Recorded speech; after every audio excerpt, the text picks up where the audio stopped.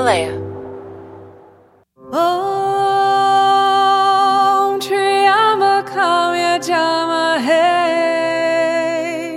I'm Colleen and Yee, and this is Yoga for Life.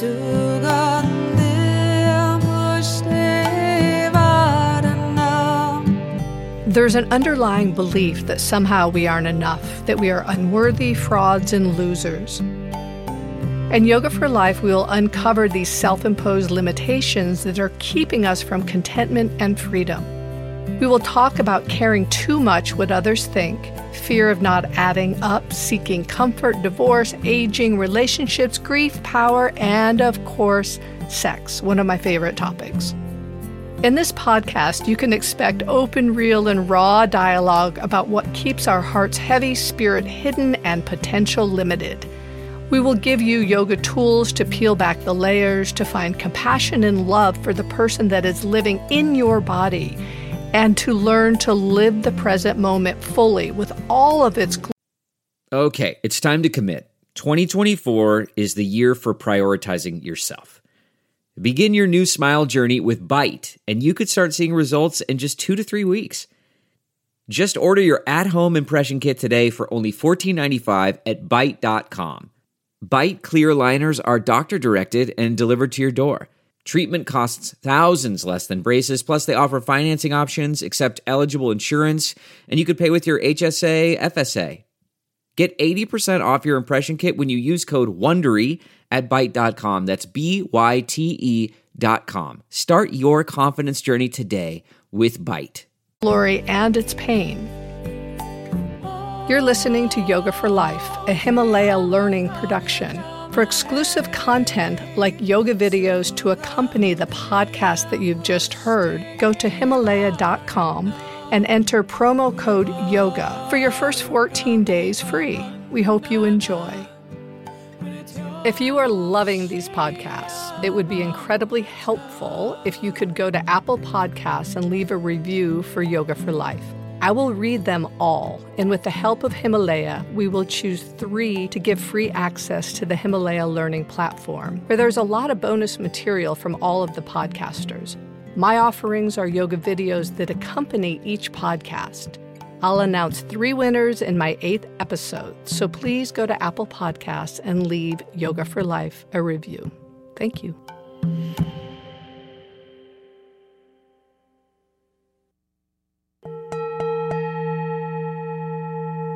Every week, we will clear the slate and begin each podcast with a short meditation. You don't have to know how to meditate. You just sit. So find an easy seat. Close your eyes.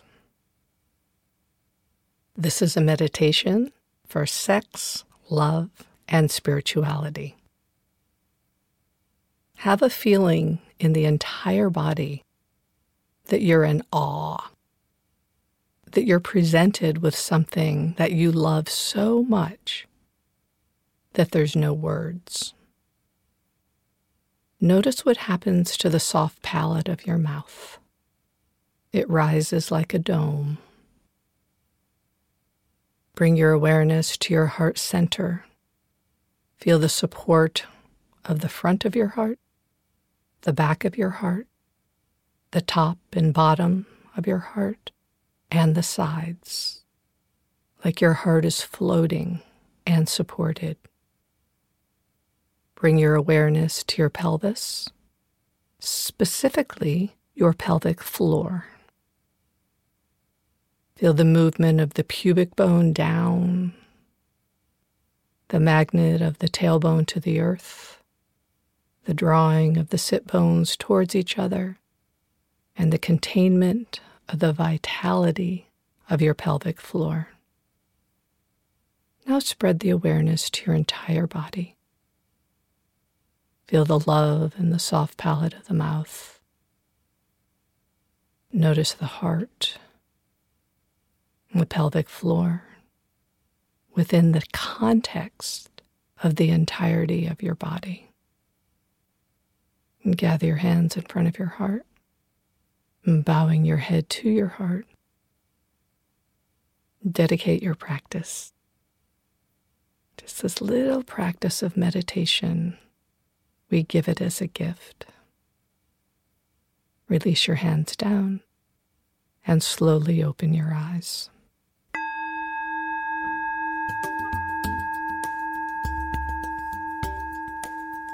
Welcome. I'm Colleen and Yee, and this is Yoga for Life, a podcast where nothing is off the table and all leads to the awareness that we are enough. Today we're having a conversation with Rodney Yee about sex, love, and spirituality. Rodney is an internationally renowned yoga celebrity. He has been featured in more yoga videos than any other yoga teacher in the world. His passion is philosophy and the workings of this human body. His main achievement, however, is that he has put up with me for the last 17 years.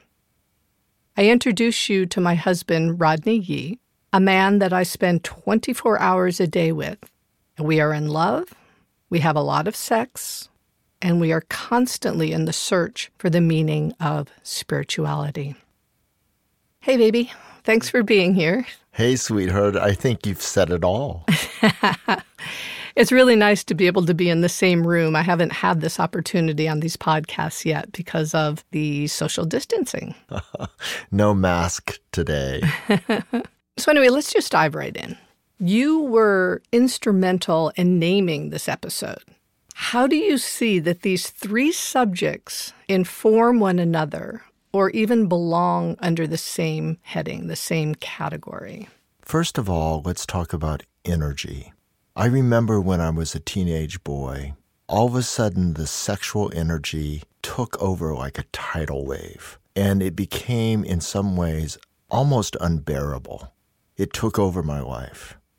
And as I realize aspects of love and aspects of spirituality, I realized the study of both and the cultivation of both depend on a great deal of energy. So one might say the seed of the sexual energy should be cultivated into love, and that spectrum of love should eventually skyrocket into the world of spirituality. So are you saying that sex comes first? Not really. You might want to say, if it's not too much, that it's a trinity here, and that one doesn't necessarily precede the first. Though I feel in the natural life, maybe we actually feel that spiritual love first from our mother. We have this amazing unconditional love, which I would say is the highest spectrum.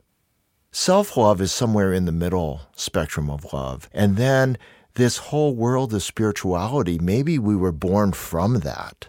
So it's very hard to tell what comes first, the chicken or the egg. But as I follow my own life, I sort of sense that there is a feeling of some progression for my own life to work towards the pinnacle of understanding my soul and my spirit. But that all started with sex. You understand that, right? The mother's love started with sex. That's a very good point. And, I think that sex has the full spectrum also. So obviously, even in the study of tantric yoga, you're using that energy of sex in a way that's going to really bring the full cultivation of spirituality. These are mysteries, all of them. Where does spirituality come in? Is the moment after orgasm a spiritual moment because there is that momentary feeling of contentment or the place where there is nothing missing? Is that maybe a moment of enlightenment? Well, it's funny because one of your teachers, Sharon Gannon, which you quote all the time, says that yoga is the state of nothing missing. And so I want to reiterate what you just said. I have to say, in my life, the time that feels the most real is the moment after orgasm. And I have to say that moment shows me in some ways another dimension that is not lacking. So is there another way to come to this state? Or is there a way to prolong that state? So in some sense, that becomes the foundation for my reality. So that was really sex to spirituality. And When my mother had the talk with us, she would tell us that sex was fun. It's not bad, but it needs to be with the right person. And that right person is somebody that you love, and even more importantly, someone that loves you. So, what are your thoughts about sex and love? Are they mutually exclusive? This is a wonderful idea. I feel like in my life, I've had to figure out the dimensions of love and sexuality. And I think it's very confusing at first, to be honest. I think lust and sexuality is so powerful that one might confuse it for at least an aspect of love.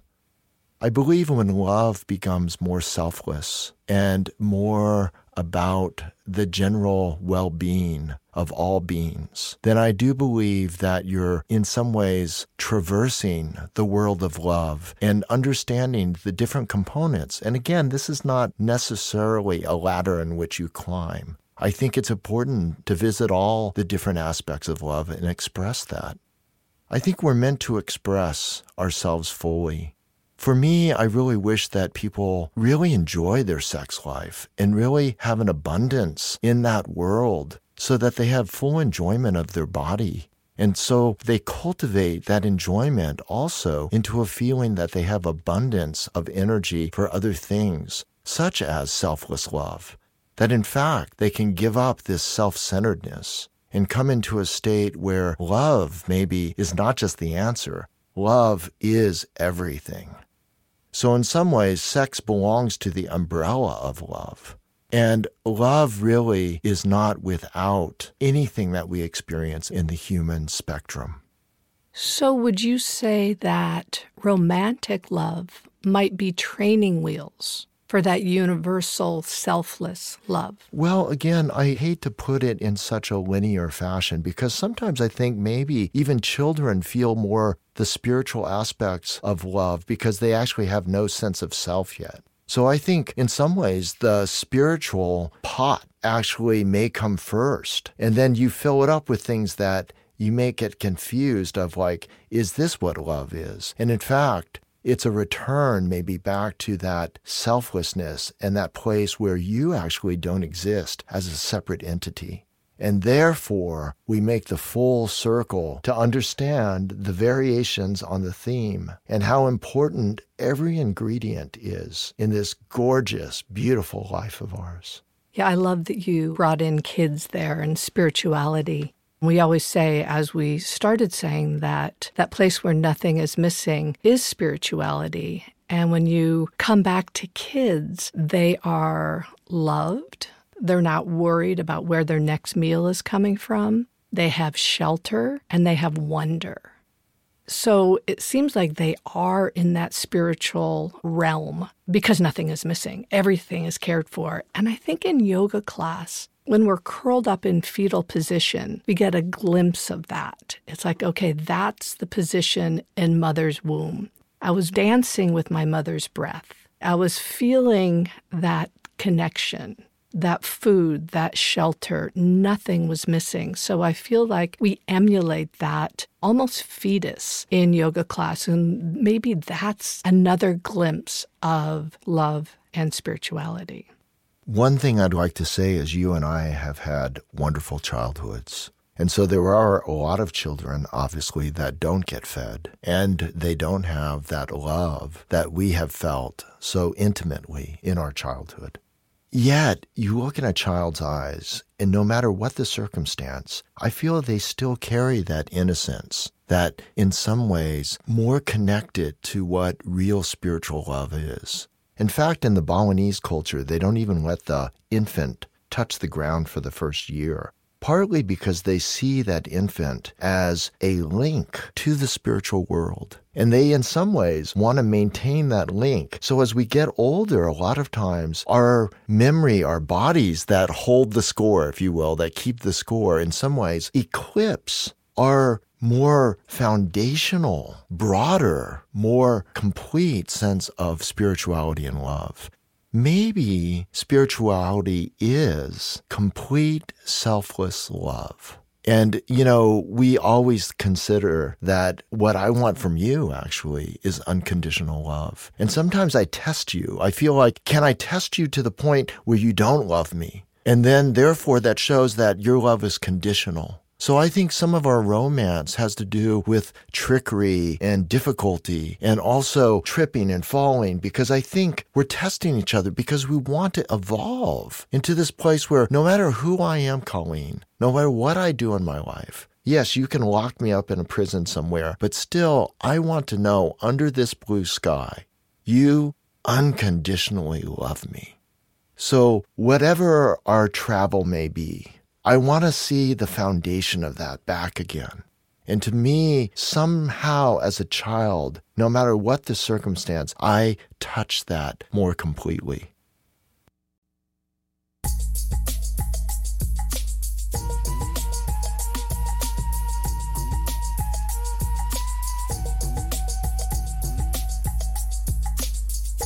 Do you think that unconditional love for another human being is A, possible, and B, even approachable if you don't have that unconditional love for yourself?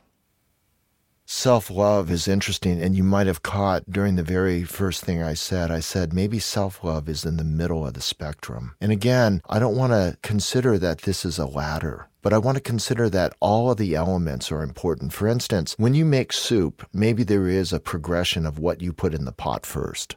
Slowly, though, you want all the ingredients in the pot because it is actually the completeness of this minestrone soup with a lot of different things that really makes it rich. And it may even be flavors from the pot that your parents cooked something in 10 years ago.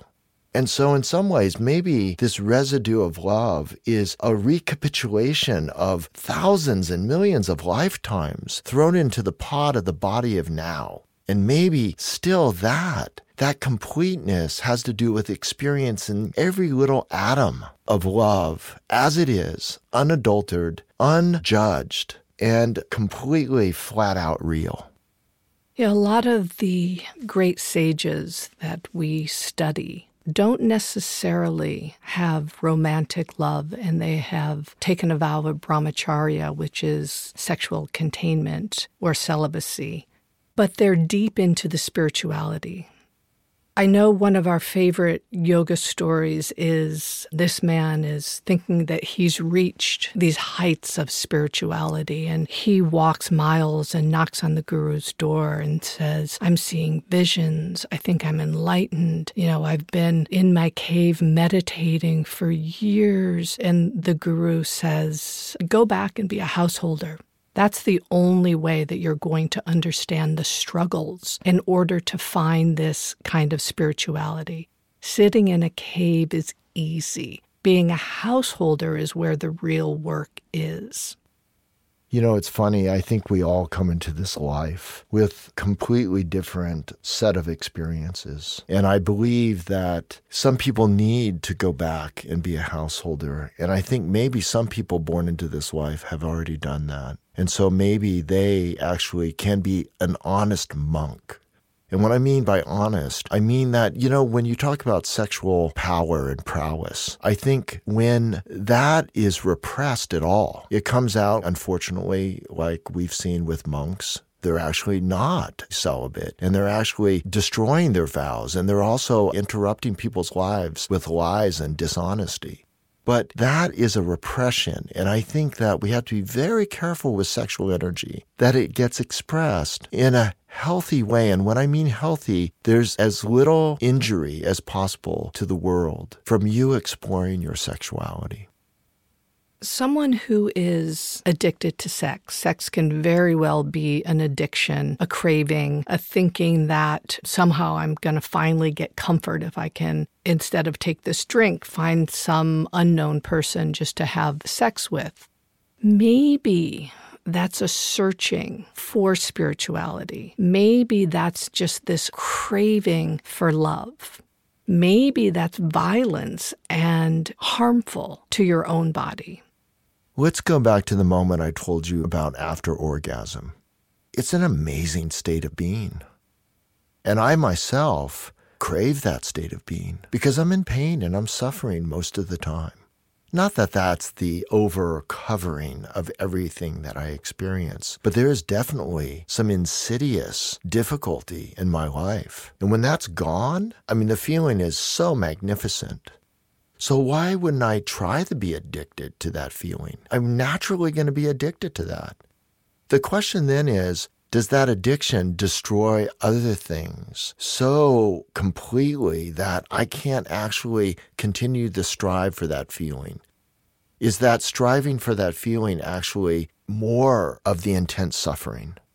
And this is where it becomes a tangled mess. You can easily start putting knots all over the place. And this is where you have to wait a little bit and say, no, wait, I might be able to get to this place by being inside the suffering, by actually experiencing life completely, by being involved in the intensity of what I'm feeling inside, so that I'm not actually searching for a plateau of peace, but I'm actually finding the seed of peace inside everything that blooms.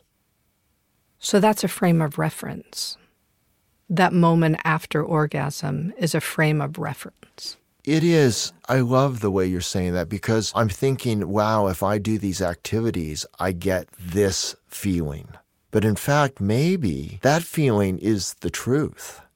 So even though that's a frame of reference, I might be able to get to that place indefinitely. I can reside in that place and let life rise from that. But even Gandhi says it takes so much more energy to be peaceful than it does to be violent. And therefore, you understand why the religious text wants you to cultivate the sexual energy, because it's a big battery of force and vibration. So if you can learn how to, in some ways, cultivate it, then you can cultivate it into finding actually what's below that. Instead of reaching for something, you have to in some ways use this energy to cut out the illusion of separateness, because it's the illusion of separateness that I believe is the root of all suffering. So the irony is that sexuality, with or without someone else, feels like you're joining together to create this combustion that actually then creates this result. But in fact, what may be taking place as this combustion of energy may actually be clearing the fog of illusion. So you're saying that practicing celibacy is containing that energy, so you have that energy for spiritual selfless pursuit. But then you're also saying that the physicality of sex is releasing pressure, creating space, maybe coming back to that sense of calm, which could also be spiritual, which is sort of what we've been talking about this whole time. But is that depleting your energy? Yes. Let's say you have a finite amount of energy, this battery, and you have to use it to battery the tools that you're using for self-discovery. But there's no roadmap. For instance, you may use the tool of a jackhammer, and I may use the tool of an electric drill, because somehow that's the appropriate tool for me and my dharma in order to get to the source. So I don't know how you're going to drill into the center of your being. And I'm not quite sure how I'm going to do it for myself. And I love, in a Tibetan Buddhist text, I read that in the world of spirituality, everybody must invent the wheel themselves. So that's different than the physical world. Someone invented the wheel a long time ago, and I'm riding around in my car enjoying that invention. I don't even know how that actually got solved. But in spirituality, you can get hints and wisdom from other people. But in the end of the day, you have to slay these internal dragons of illusion yourself. So you have to ask yourself, is sex being overused so that it's actually keeping me depleted and actually in this state of lethargy where I'm not actually questing for spirituality? For us, it was explosive, primal, physical attraction right off the bat, something that neither one of us could deny. And that, I believe, came before the love. And we were already both in a high quest for spirituality. So therefore, the order of this podcast, the sex, love, spirituality, for us was the right sequence. We talk about sequencing all the time, or it was our sequence, not necessarily even the right sequence. Well, you always tell me in order to go up, you got to go down. And so we went down, baby. And now we're rising back up. And I think we have really felt over the last 17 years the amazing fullness of having an amazing sexual life and also delving as deep as we can into trying to understand what spirit is. And that love includes our entire family now. Brothers, sisters, moms and dads, sons and daughters, aunts and uncles. And really, it's not missing a thing. When you say go down, go ahead and explain that. Well, you always talk about Michael Jordan saying, in order to jump high, you have to actually go down and push into the earth. Well, I feel like the sexuality is that earth. It's of the body. It's of the earth. And I feel like to go down and dwell in that source of energy and that subject allows you to rise up like a great redwood tree from the earth to the sky. And I feel like the whole redwood tree is that. At one point in time, even as its seed, it's already touching the sky. And even as it lays on its side dead, it has been fully alive. And like Robinson Jeffers says in his ode to his wife, burn her body. She has completely used it. She has completely lived. And I feel like I've been able to completely live through you and with you. I love you. I lust you. And I look forward to the rest of our life and the search for spirituality.